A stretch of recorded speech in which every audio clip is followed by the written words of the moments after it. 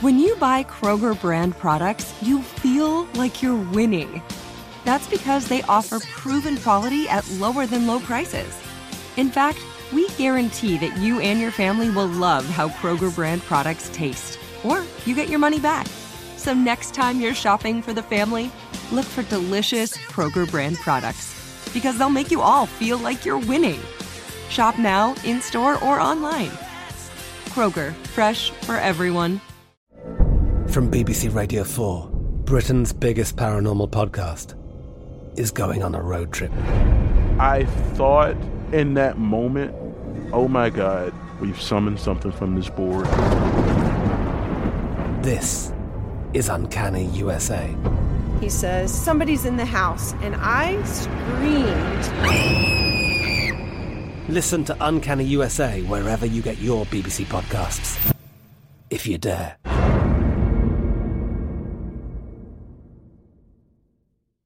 Spectrum One is a big deal. You get Spectrum Internet with the most reliable internet speeds, free advanced Wi-Fi for enhanced security and privacy, and a free Spectrum Mobile Unlimited line with nationwide 5G included, all while saving big. For the big speed, big reliability, and big savings you want, get Spectrum One. Just $49.99 a month for 12 months. Visit spectrum.com/big deal for full details. Offer subject to change. Valid for qualified residential customers only. Service not available in all areas. Restrictions apply.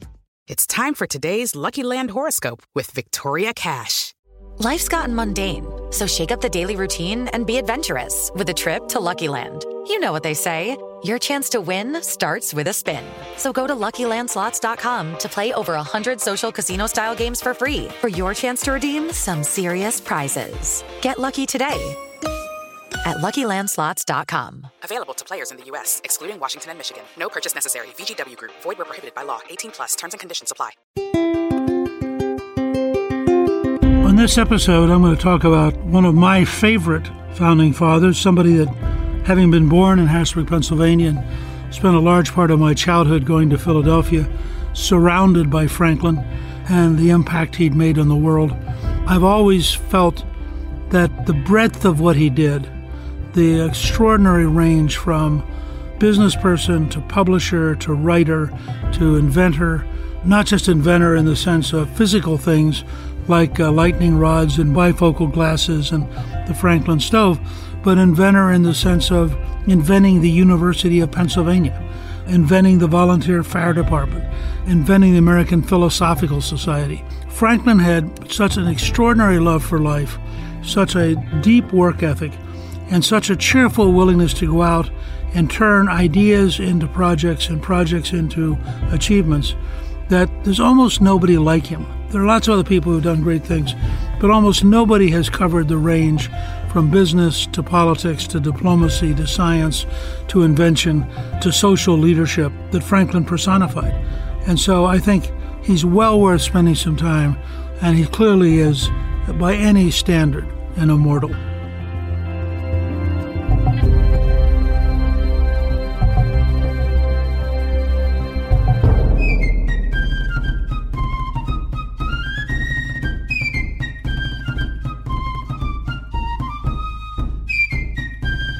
Of all of the founding fathers, other than George Washington, who literally was the moral strength in which America was created and really was the father of our country, but of all the other founding fathers except Washington, the one who most deserves to be considered an immortal was Benjamin Franklin. You can make a case, and some people will, for Thomas Jefferson, who helped with Franklin to write the Declaration of Independence, who became president.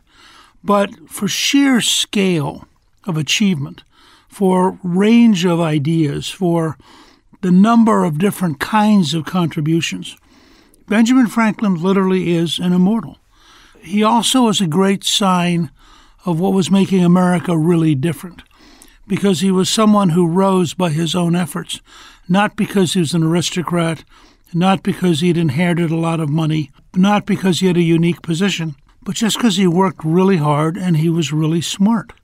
And the result was, because he had this endless interest in life, that every time he turned around, he was doing something fascinating And much of the time, he was doing things that were historic and that literally changed history for all of us.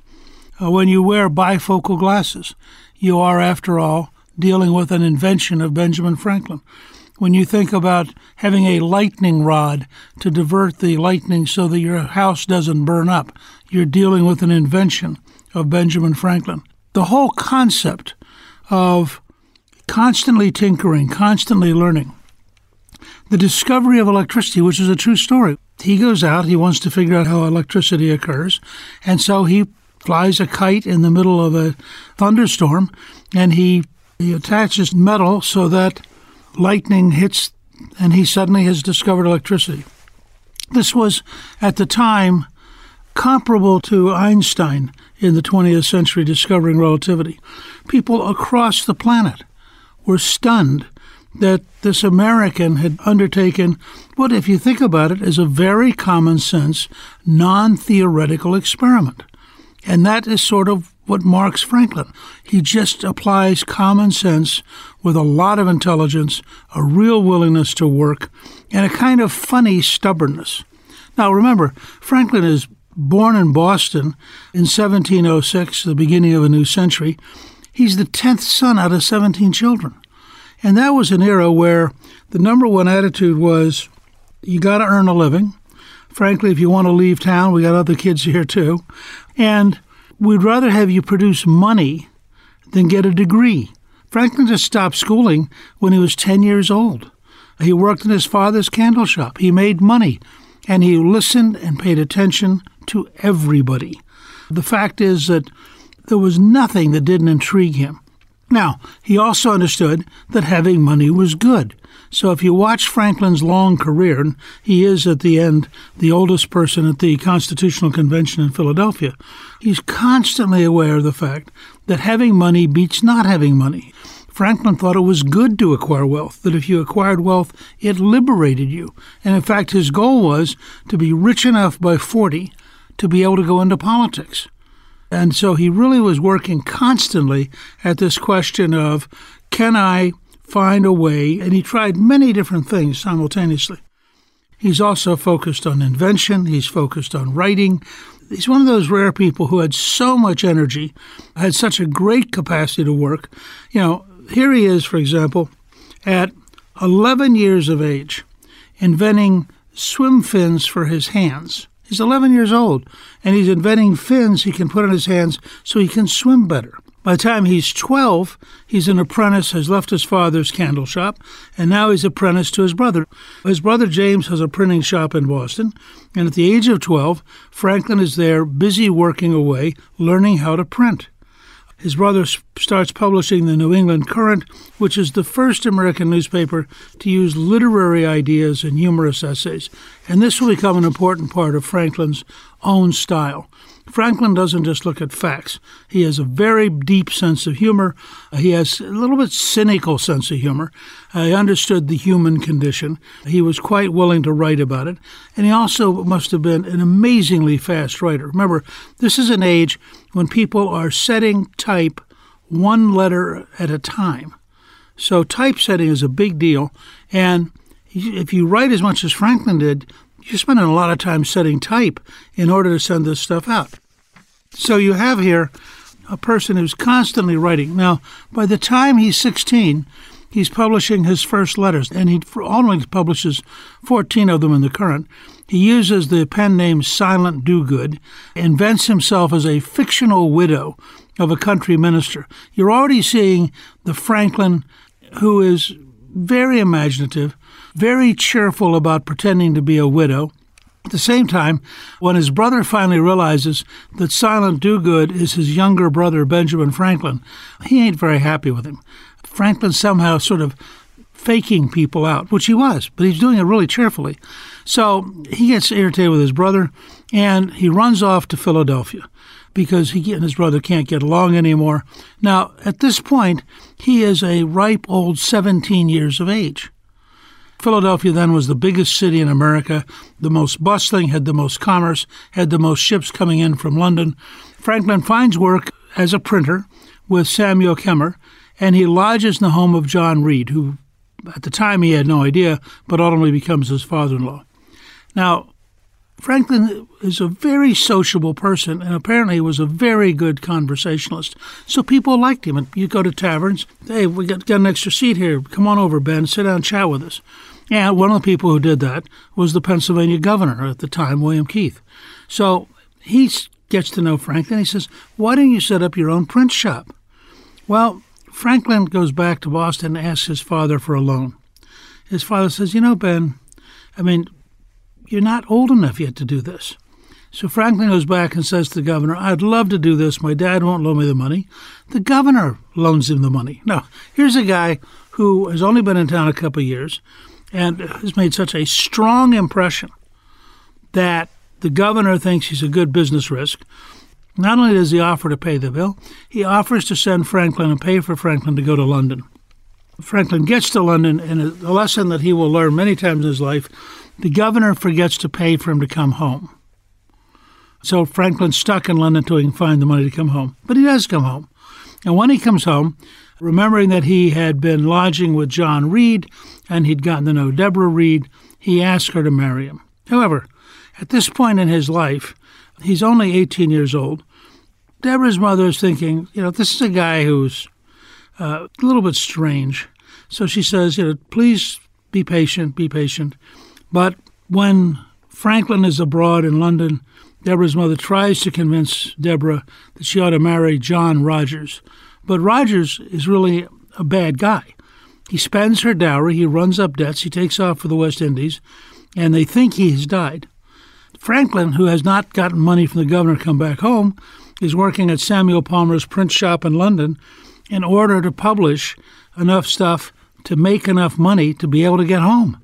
And in 1725, he publishes his first pamphlet in London, which is called A Dissertation on Liberty and Necessity, Pleasure and Pain, and argues that humans actually lack free will and are therefore not morally responsible for their actions. Now, this is a fairly radical idea, and people sort of thought Franklin had lost his mind, but it does not in the long run, fit who Franklin is, because he certainly did, in fact, believe in free will and thought you could make your way, and later in life will write a whole series of articles and books about it. But it doesn't hurt him any. This is a guy who's learning the hard way that politicians don't always keep their word because the governor has not brought him back home. So ultimately, he does, in fact, get back to Philadelphia. It took him 2 years instead of 1, and he sees Deborah, and poor Deborah is there with the guy who's run off with her dowry and apparently may have died in the Caribbean. So he tries to make her feel better. He gets his job back at Samuel Kimmer's print shop, and the very typical Franklin behavior. Franklin, all his life, will see an opportunity to get something done that requires founding an organization of some kind, because he understands that organizations create a life of their own. Well, he founds what's called the Junto Club. And the Junto Club is a group of young men. They meet on Friday evenings, and they discuss everything, the intellectual stuff, personal stuff, business stuff, community stuff. So it's a freewheeling dialogue, but it does encourage them to read books. It encourages them to think about ideas. It gives him a space to begin to create a personal following, because inevitably in any group, Franklin will be the smartest guy, he'll be the best storyteller, and he'll be the funniest person. So now he's been back home, he's worked once again for somebody else, but by 1728, he's in a position where he can now, at 22 years of age, open his own print shop with Hugh Meredith, and Meredith actually gets a loan from his own father. In 1729, they purchase the Pennsylvania Gazette from Samuel Kimmer. And at that point, Franklin begins to really roll because he likes to write. He can write a lot. He has a style that people are attracted to. And it both increases his name ID in modern parlance and it begins to create more money. He writes a modest inquiry into the nature and necessity of a paper currency, which called for an increase in the money supply to stimulate the economy. At this stage of his career, something which will change by late in life, he's basically what we would call an inflationist. He thinks if we have more paper money floating around, people will have more purchasing power, and therefore the economy will work better. And this is part of what has been a permanent running debate in American society between sound money people who believe that money ought to retain its value and inflationary people who believe that having money gradually depreciate actually increases the purchasing power and increases the economy. And that fight goes on for a long time. Franklin ultimately decides that paper money is dangerous, and in fact, one of the reasons we end up with a Constitution is to block those who would inflate currency. The reason that mattered is once you have a lot of property, if you're loaning out money that's worth $1 and they're going to pay you back with money worth 90 cents, you're losing on the loan. So people who are propertied really dislike having an inflationary currency. Franklin goes from a young guy with a theory to an older, wealthy guy with money and decides as an older, wealthy guy, he's with people like Washington who don't want to have an inflationary currency. Now, he's picked to be the official government printer for Pennsylvania. And there's a reason that this really matters. Government then, like now, is a major purchaser of goods and services. Everything that the state needs published is going to be printed by Benjamin Franklin. So he now has a steady stream of revenue, which enables him, and remember at this stage he's 24, but at 24 he's able to buy out Meredith. He becomes the most successful printer in town. He owns his own company, and at 24, having become the official government printer, Deborah Reed's parents think, probably would be a good thing to have Benjamin Franklin as a son-in-law. Now, he marries her even though they have no proof that her husband was dead. John Rogers, remember, had married her, spent her dowry, run up a whole bunch of debt, fled to the Caribbean, never been heard of again. And the question was, what proof do you have? And Franklin, as he often will, just ignored it. And so he marries Deborah, and she plays a huge role in his life as somebody that he leans on. She did agree to raise Franklin's illegitimate son, William. Truth is, historians are not quite sure who the mother was. William becomes a deep part of Franklin's household, and later in life will disappoint him deeply by being a loyalist and staying with the British and becoming the governor of New Jersey for the king against the revolutionaries, which embitters Franklin substantially.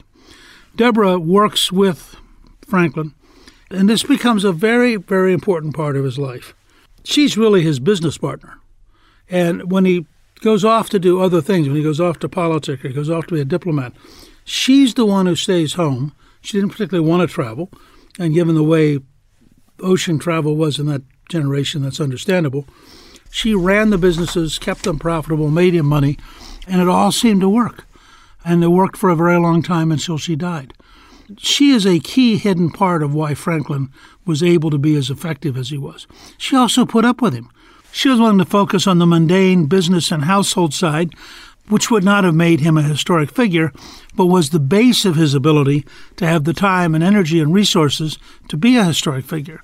So Franklin got to play at being Ben Franklin in large part because he had a wife who was willing to tolerate him, willing to support him, and was smart enough and hardworking enough that she could make a bunch of money while he was doing other things.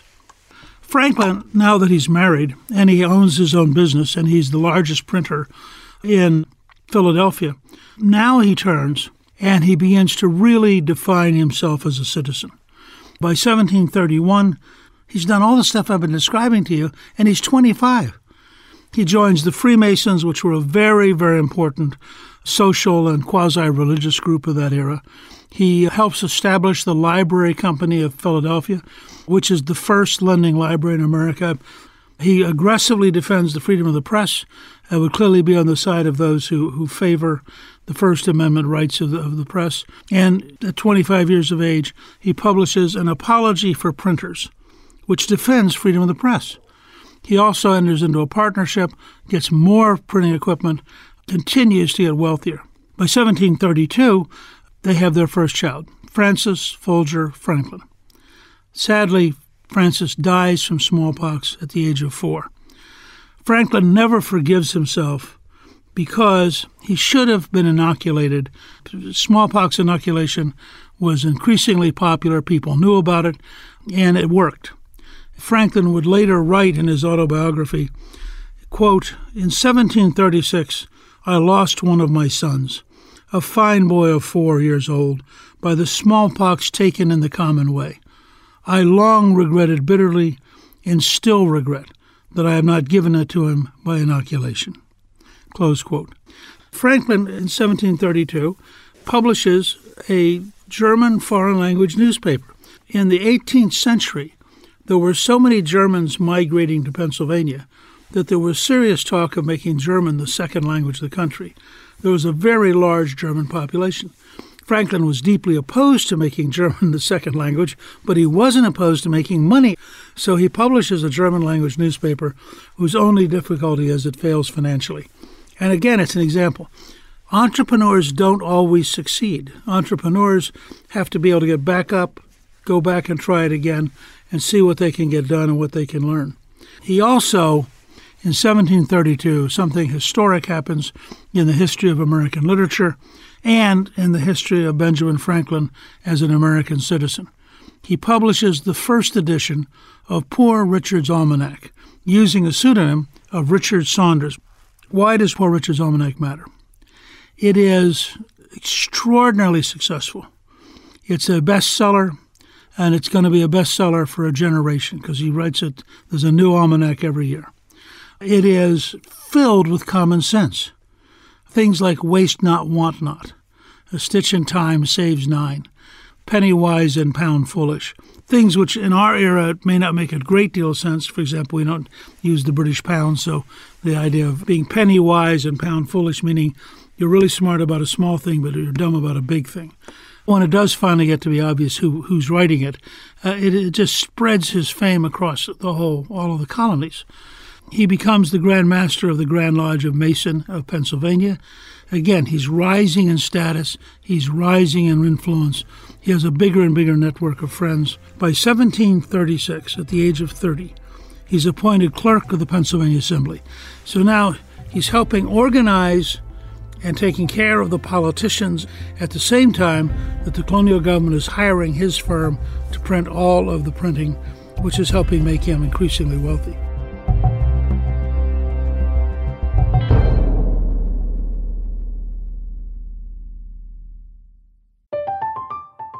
I'm Katya Adler, host of The Global Story. Over the last 25 years, I've covered conflicts in the Middle East, political and economic crises in Europe, drug cartels in Mexico. Now I'm covering the stories behind the news all over the world in conversation with those who break it. Join me Monday to Friday to find out what's happening, why, and what it all means.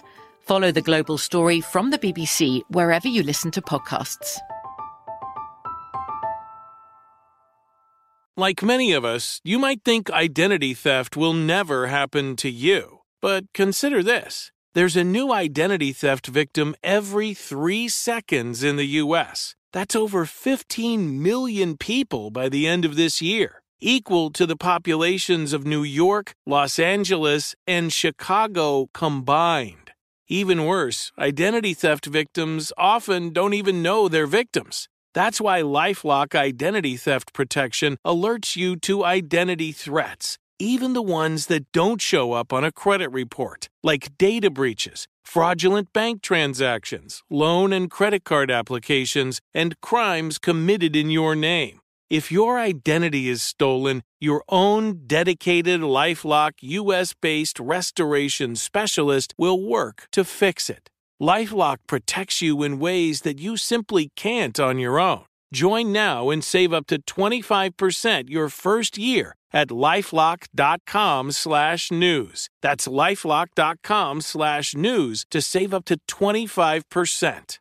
Identity theft protection starts here. Hey guys, it is Ryan. I'm not sure if you know this about me, but I'm a bit of a fun fanatic when I can. I like to work, but I like fun too. It's a thing. And now the truth is out there. I can tell you about my favorite place to have fun. Chumba Casino. They have hundreds of social casino style games to choose from with new games released each week. You can play for free anytime, anywhere. And each day brings a new chance to collect daily bonuses. So join me in the fun. Sign up now at ChumbaCasino.com. No purchase necessary. VGW Group. Void where prohibited by law. See terms and conditions. 18+. Hey, this is Christina Quinn. I'm the host of Try This, the Washington Post's new series of audio courses. The idea behind Try This is to become better functioning humans without having to comb the internet for countless hours. In our first course, we learned how to sleep better. Now, we're going to learn how to make our friendships stronger. I'll offer expert tips that are doable, and I'll keep it short. So let's do this. Class is in session. Find Try This from the Washington Post wherever you listen.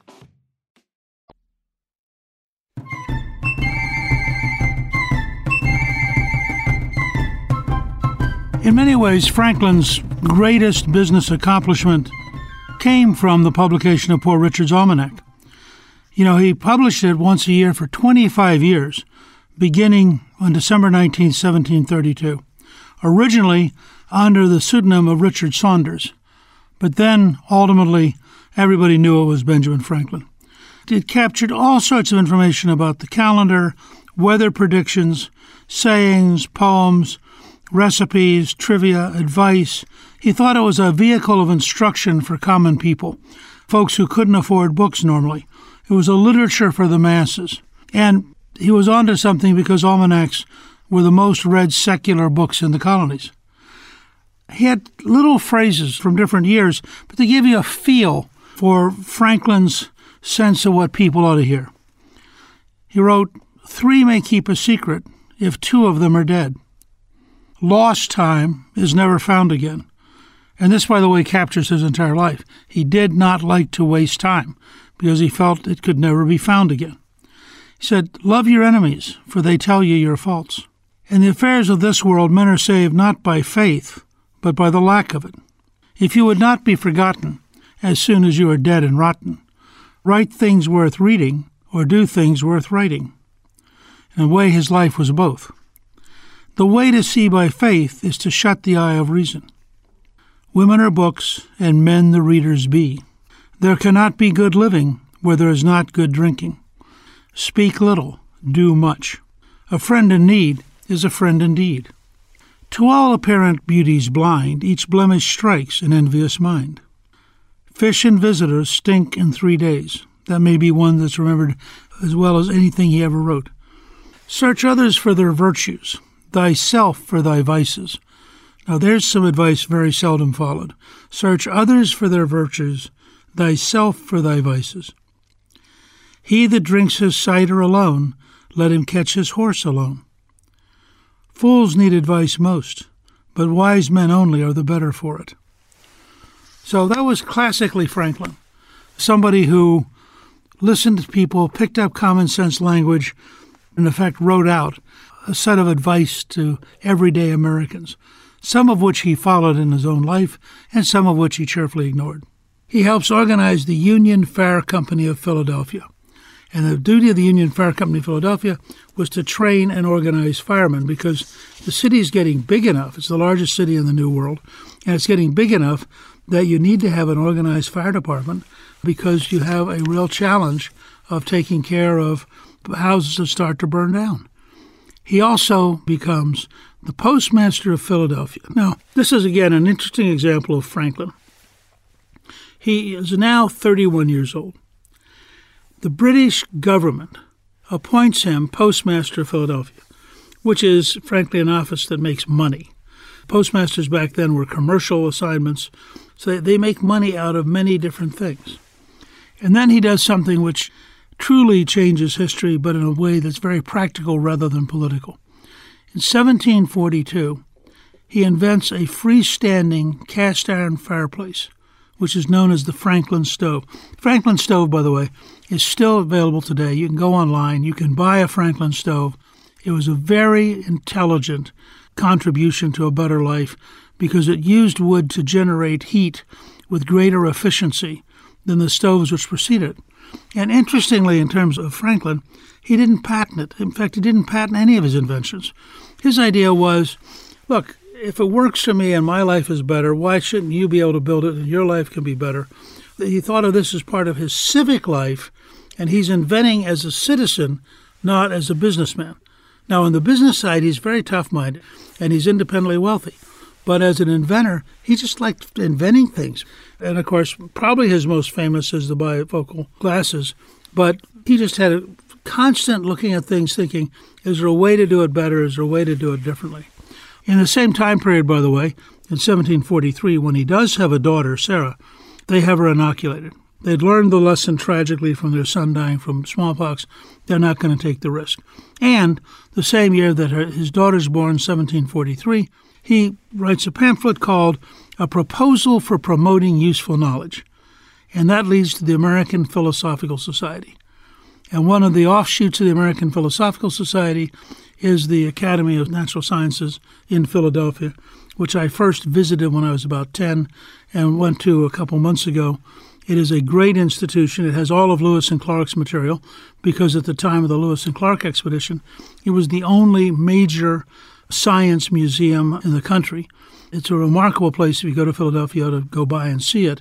You know, he wakes up in the morning and thinks, oh, why don't we have a philosophical society? Well, because he writes so fast, I think I'll write a proposal for it. And by the way, since I'm a publisher, I think I'll publish it. So he's publishing his own pamphlet. At the same time, he's offering to sell Franklin stoves, and Franklin stoves sell very well. Now, he wasn't patenting it. Anybody else who wanted to could make a Franklin stove, but he didn't mind making money off it himself. By 1747, he publishes a pamphlet called Plain Truth and proposes the formation of a Philadelphia militia. Now, just think about it. This is a guy who wakes up in the morning, has a big idea, and writes it down and sends it out. And people are in the habit now thinking, I wonder what Franklin's up to next. What makes Franklin amazing is, at 42 years of age in 1748, he retires. He's now made enough money. He takes on a partner who gives him additional income the rest of his life, and the partner runs the daily operations of the printing business. And because he now has free time, he becomes a member of Philadelphia City Council. So now you have businessman, inventor, writer, now politician. And by the following year, in 1749, he writes Proposals Relating to the Education of Youth in Philadelphia. There's a great story, by the way, one of my favorites about Franklin, is at one point during his political career, he took a very unpopular position. And a number of people wanted to sort of browbeat him into giving it up. And so one evening he invited them to dinner. And they all came over to his house, and he had a very nice house. And they all sit around the dining room table. And he serves them this very strange porridge, which they all can barely eat, tastes so bad. And he cleans his bowl. And he says, gentlemen, this is actually sawdust. Now, if I'm prepared to eat a bowl of sawdust, what do you think you're going to do to intimidate me? It was so clear that Franklin wasn't somebody that you could intimidate. By 1750, what I think after his bifocal glasses is his most interesting invention, he proposes using lightning rods to keep houses safe. Franklin figured out that if I could put up a pole that was above the house so it would attract the lightning, and if I could ground the pole in the ground so that the electricity would come straight down the pole, go into the ground, and never touch the house, that your house wouldn't burn down. Well, it may have been, after his bifocal invention, the most practical and most widespread improvement in life that anybody made. It's incalculable today how many houses did not burn down because of Benjamin Franklin, but the numbers would be in the hundreds of thousands by now. He continues to be involved as an active person. In 1750, he is developing lightning rods. The following year, he decides in passing he'll help found what was then called the Academy for Education of Youth. We call it the University of Pennsylvania. And so he's going from place to place, almost like a Johnny Appleseed of a better life. He's also mentally exploring the world. So the same year that he's helping found what becomes the University of Pennsylvania, he also is writing an article on the experiments and observations on electricity. He's also that year, by the way, elected to the Pennsylvania Assembly and as a city alderman. All this is happening simultaneously. The following year, in 1752, he builds on his article on the experiments and observations on electricity, and in a classically American model, he leaves the laboratory, he steps outside, and he flies a kite. And the kite attracts lightning, and the lightning is electrical, and he then publishes how you can conduct the experiment. Because he thought through the key part, which is, all right, if you attract the lightning, where's the electricity going? And he made sure it wasn't going through him. He also, in passing the same year, now remember, he's making money, he's serving as a city alderman, he's serving in the Pennsylvania Assembly, he's still writing a lot, and in 1752 he founds the Philadelphia Contribution Ship. Now, what is a contribution ship? Well, you and I think of it as a fire insurance company. And so, literally in passing, he says, if we all contributed a little bit, then if one of us had our house burned down, we could collect on the value of the house based on our contributions. And so the Philadelphia Contribution Ship sets the base for a mutual fire insurance company, which becomes a model that's very, very widespread. The next year, in 1753, he's appointed Deputy Postmaster General of the Colonies. Now, think about this. The British government now is saying to Franklin, we trust you enough, we think you're smart enough, we think you're a good enough businessman. We want you to help run all of the post offices in the entire 13 colonies, which, of course, also gives him an excuse to learn more and more and to think beyond Philadelphia and think beyond Pennsylvania. Now, he'd already been born and grown up in Boston, so now he has an increasing sense of the east coast of the United States, the Atlantic coast, and all the different colonies from Georgia up through Massachusetts. He also, that year, 1753, he gets the Copley Medal, which is the highest award the Royal Society of London can give. So he's being recognized worldwide as a scientist. He is the postmaster for all of the colonies. He is serving in the city government, the state government, and he's active in founding various organizations, and he's continuing to be a scientist. All of this is simultaneous. And as a scientist in passing, because remember, never went to graduate school, never took a science course, he is recognized as a worldwide contributor because of the work he's done on electricity. He's also concerned about what we would call national security. And he's concerned about the French and Indians in the West. And remember that the French and Indian War will start in what we call Pittsburgh, then called Fort Duquesne, which was a French outpost coming down. The French are coming down from Canada. We're coming from the Atlantic coast, and we're about to collide in western Pennsylvania.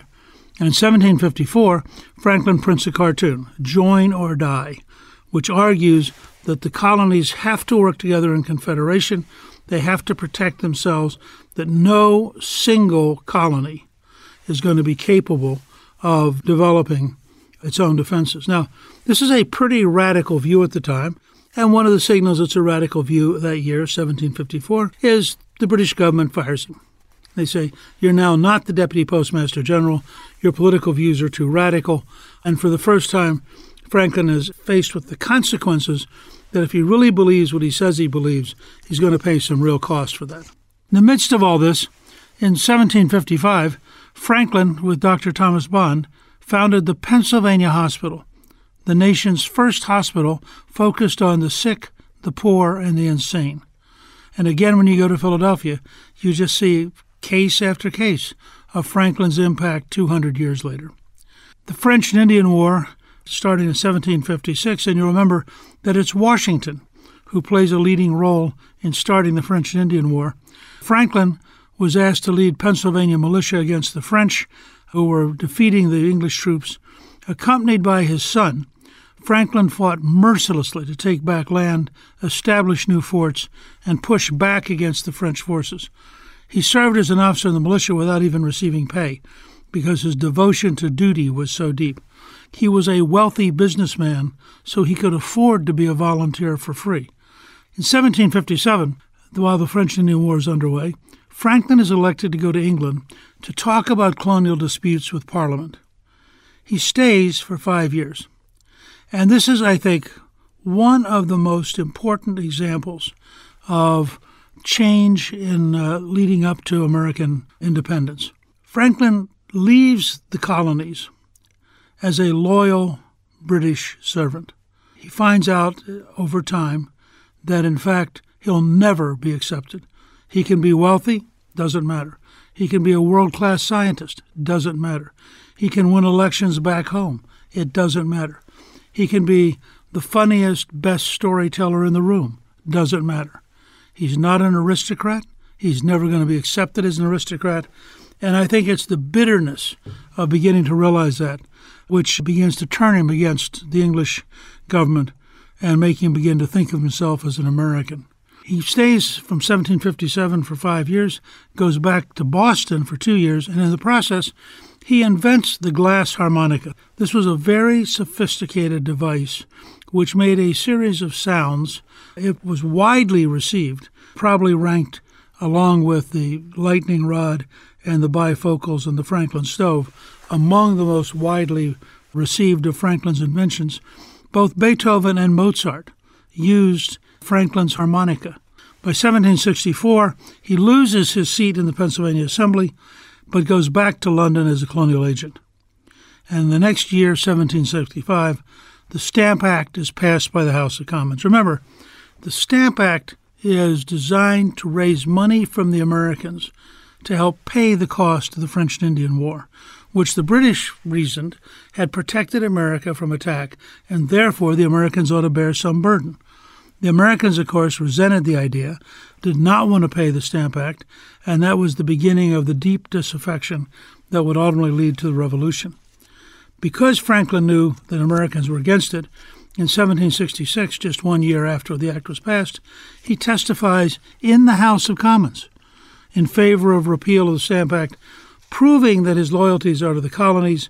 Yet the very same year, while he's testifying in the House of Commons, he's elected as a member of the Royal Society of Sciences.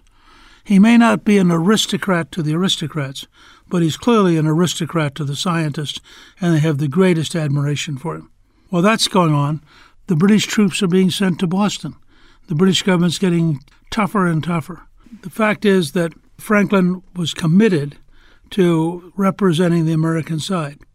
It's also in this period that his daughter Sally marries Richard Bach. Franklin really wanted her not to do that because Bach's situation financially was bad, and he was afraid that Bach was just marrying her for her money. Nonetheless, his wife Deborah allowed them to be married against Franklin's wishes. He accepted the marriage after Sally had their first child. Ben helped Richard obtain several loans, helped him set up a few stores. But the truth is, Franklin supported Sally and her 8 children for the rest of his life. He was, in fact, a very generous family man and was deeply concerned about his family, even if he didn't spend very much time with them.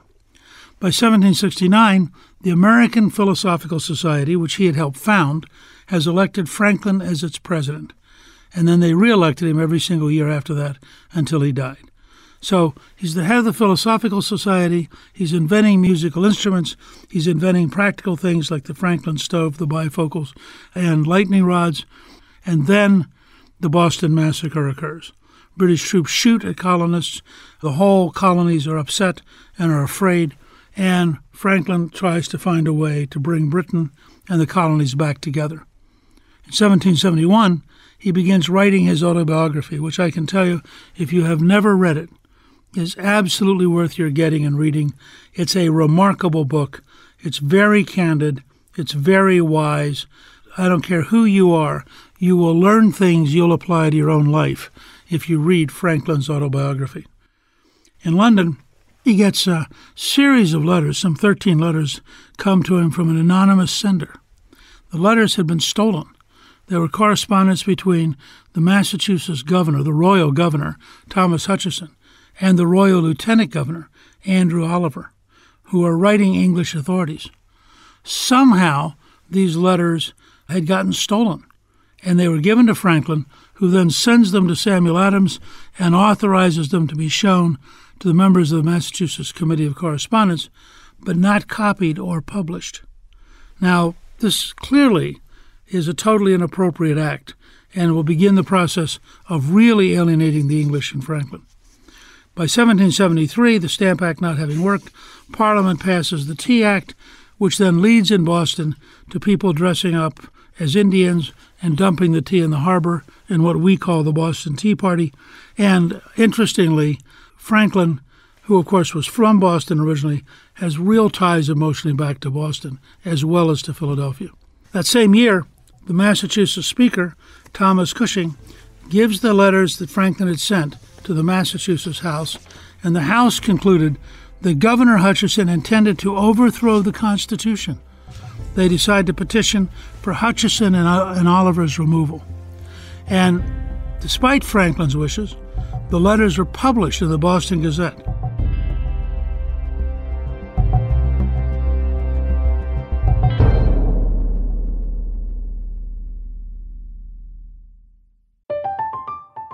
I'm Katya Adler, host of The Global Story.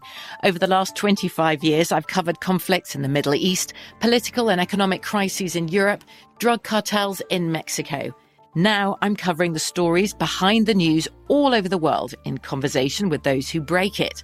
Join me Monday to Friday to find out what's happening, why, and what it all means. Follow The Global Story from the BBC wherever you listen to podcasts.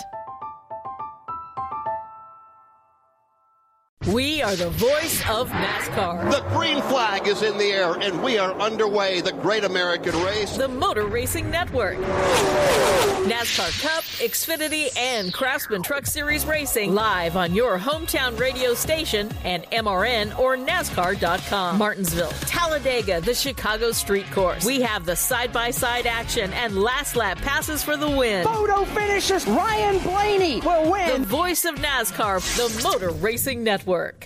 Xumo Play is your destination for endless entertainment. With a diverse lineup of 350-plus live channels, movies, and full TV series, you'll easily find something to watch right away. And the best part? It's all free. Love music? Get lost in the 90s with iHeart 90s, dance away with hip-hop beats, and more on the iHeartRadio music channels. No logins, no signups, no accounts, no hassle. So what are you waiting for? Start streaming at play.xumo.com or download from the app and Google Play stores today. All you can stream with Xumo Play. There's a lot happening these days, but I have just the thing to get you up to speed on what matters, without taking too much of your time. The 7 from the Washington Post is a podcast that gives you the 7 most important and interesting stories, and we always try to save room for something fun. You get it all in about 7 minutes or less. I'm Hannah Jewell. I'll get you caught up with the 7 every weekday, so follow the 7 right now.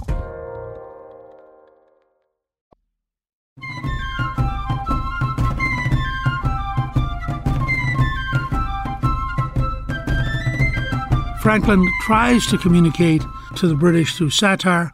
In September 1773, he publishes 2 articles in the Public Advertiser in London. One, quote, rules by which a great empire may be reduced to a small one. And the second, edict by the King of Prussia. Both of them are satirical, and both of them attack the British attitude toward the colonies. Now remember, at this point, the aristocrats aren't amused. They don't want to be lectured by some colonial, even if he's a famous scientist and a wealthy man. And they're increasingly angry because they see the Americans as totally ungrateful and treasonous. When Britain had fought the French, Britain had defeated the Indians, Britain had protected the colonies, and all they get back in return is constant complaint, refusal to pay taxes, and people who clearly are not appropriate for English society. 2 things happen in the early 1770s that really affect Franklin. The first was that his wife Deborah dies. He was still in England. They'd been separated physically, but they wrote each other constantly.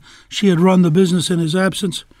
When he did return home to America, he wrote a friend, quote, I have lately lost my old and faithful companion, and I every day become more sensible of the greatness of that loss, which cannot now be repaired. Close quote. I suspect he both realized how many days they'd been apart, how much of their lives had been separate, and with gratitude how much she had done, how she had enabled him to be Benjamin Franklin, because she had run the business, she'd earned the money, she'd paid attention to all the details that he cheerfully ignored. But the other thing which happened in the 1770s while he was still in London, when word reached Great Britain that the official letters of the governor and the lieutenant governor had been somehow submitted to the House of Commons of the colony, there was an enormous uprising in Britain of interest. Where did these come from? Who was responsible?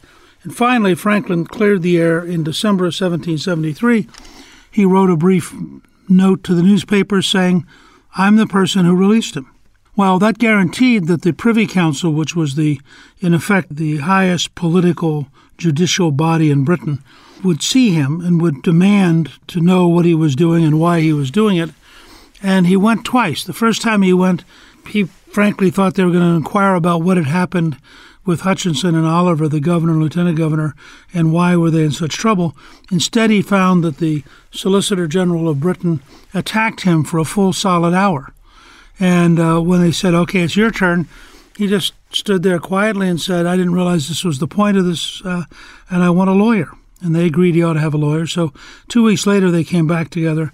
But in the interim, the Boston Tea Party news had reached Great Britain that the Americans had dressed like Indians, gone into the harbor, thrown the tea from the East India Company into the harbor, destroying it. And there was a high sense of rage in the governing class in Britain. And so when Franklin shows back up, he is attacked for several hours in a very direct and aggressive and nasty way. And it's quite clear that he is the target and that there's nothing he can do to defend himself. He is wearing a blue coat, which, to show how Franklin's mind worked, he will wear again when he signs the peace treaty declaring the United States to be free and independent. And somebody said, why do you have this old coat? Remember, the peace treaty now that he's signing is more than a decade later. And he said, for a little sense of revenge. Franklin was not a man who one could attack easily or lightly or expect to ever turn the other cheek. So he goes home having been attacked by the British elites, and now he is clearly committed to independence. He's elected as a Pennsylvania delegate to the Second Continental Congress, and he also, ironically, having been fired by the British as the Postmaster General, which happened the day after the Privy Council meeting to punish him, he is now elected as the Postmaster General of the colonies by the Continental Congress. So at the very moment that the British are losing control of the post offices, they're being turned back over to the guy who had been in charge of the post offices on behalf of the king. So Franklin knew what he was doing and how to do it. In 1776, he's asked to be one of 5 people who draft the Declaration of Independence. And he is clearly a key figure who people trust and plays a significant role in working with Jefferson and Adams to get the final draft of the Declaration of Independence approved by the Congress. Then he's asked to go to France to be a commissioner from the Continental Congress in order to get the French to help us. Remember, at this point, without the help of France, the United States will lose the war to Britain because we'll have no money, we'll have no ammunition, we'll have no uniforms, we'll have no effective navy. And so this was life and death. And Franklin, who had the great advantage of being a world-famous scientist, is a very major player. And because he's also so personable, so amused by life and so engaging with people, he became a very, very widely admired and liked diplomat. Franklin plays a key role, is in Europe, not in America, works very hard to keep the French on our side. And then, after Cornwallis surrenders at Yorktown in 1781, effectively ending the military part of the war, Congress appoints Franklin, along with John Jay, John Adams, and Henry Lawrence, to be a commissioner to negotiate peace. And in 1783, they complete the negotiations and they sign the peace treaty. Franklin, by the way, is the toughest, most hard-nosed person on the question of whether or not there should be any compensation for Tories who had stayed on the side of the British, and said absolutely no. These people were traitors. They should not get a penny. And he was just firm that that was not going to be part of the agreement. They signed the peace treaty, as I said earlier, with Franklin wearing the same coat that he had worn back when the Privy Council tried to humiliate him. And Franklin then returns, because now he's no longer totally drowning in being a diplomat, so he returns to being an inventor and a commentator. In 1783, we complete negotiations. We sign the peace treaty. Now the colonies are independent states. And 1 year later, Franklin writes, quote, an economical project for diminishing the cost of light. which is in fact the first document proposing daylight savings time. He does this in passing. He just thinks to himself, gosh, wouldn't it make sense if we changed so that we had more time, more daylight? And he writes this out. And of course, well over 100 years later, it begins to be implemented. So the daylight savings time that we currently celebrate can be traced back to an idea from Benjamin Franklin. Then the same year, he invents the bifocal glasses. As he's getting older, he notices that he has one pair of glasses for seeing up close, one pair of glasses for seeing in the distance. He's constantly taking off one, putting on the other. You always have to carry extra glasses. And he thinks to himself, well, what if I arrange it so when you look down, which is what you do when you're reading, you have close vision, and when you look out, which is you're looking up, you have distance vision. He goes to the Constitutional Convention in Philadelphia in 1787. He's the oldest person at the convention. He occasionally falls asleep during the sessions. But he also, when the convention is about to melt down in bitterness and in hostility between the large states and the small states, in his most important intervention, he says, why don't we suspend for a day, have a day of prayer and fasting, and have various ministers come in and pray to us to get ourselves back on the right mindset, which is in fact precisely what they do. And a very famous moment when he is leaving the Constitutional Convention, having completed the work, and the lady says to him on Independence Hall steps, what have you done? And he said, we have created a republic if you can keep it. And understood thoroughly that in the long run it would be up to the American people whether or not it would work and whether or not it would survive. I want to just comment, to go and stand there at Independence Hall and think about the people who signed the Declaration of Independence, to go across to the great new Constitution Center, which is just remarkable, to go to the Franklin Institute, and to realize again and again the impact that this guy had, to take a map and go around and see all the different places where there are universities or insurance companies or libraries or fire departments, things that Benjamin Franklin created in his lifetime. By 1788, he's beginning to realize that 82 years of age, he likely doesn't have many more years left, so he writes a will leaving most of his estate to his daughter Sarah. In 1789, he's elected president of the Pennsylvania Society for Promoting the Abolition of Slavery. Here's a guy who constantly, endlessly fought for human freedom, who steadily spread the opportunity for freedom, and who at the end of his life is working on the abolition of slavery. In fact, submits the first anti-slavery petition before the U.S. Congress. He had had slaves very early, 2 slaves who worked in his household, but when he was young. But as he got older, he began to think this is an evil institution, and if you believe in the principles of the American Revolution, if you believe in a declaration that says we're all created equal, it's simply wrong. And at a time when it was still a very, very radical position, he was actively in favor of the abolition of slavery. Ultimately, in 1790, he dies. Washington is now president. The country is established. He leaves behind a fair amount of wealth for Sally and her husband, but he leaves behind for the world a whole series of inventions and breakthroughs and understandings that are just astonishing and that ultimately improve the lives of millions and millions of people. It gives you a sense of why he is an immortal and why he is somebody who really, I think, represents the best of the American tradition of constant effort, constant dreaming, constant hard work to turn the dreams into reality. Newt's World is produced by Gingrich 360 and iHeartMedia. Our executive producer is Debbie Myers, our producer is Garnsey Sloan, and our researcher is Rachel Peterson. The artwork for the show was created by Steve Kendall. Special thanks to the team at Gingrich 360. If you've been enjoying Newt's World, I hope you'll go to Apple Podcasts and both rate us with 5 stars and give us a review so others can learn what it's all about. I'm Newt Gingrich. This is Newt's World.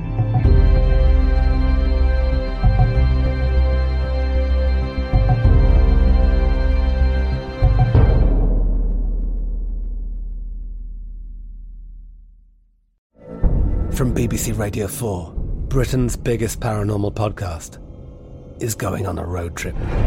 I thought in that moment, oh my God, we've summoned something from this board. This is Uncanny USA.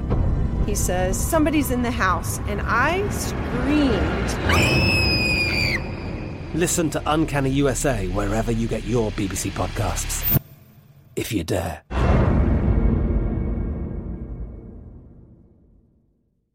We are the voice of NASCAR. The green flag is in the air, and we are underway. The Great American Race. The Motor Racing Network.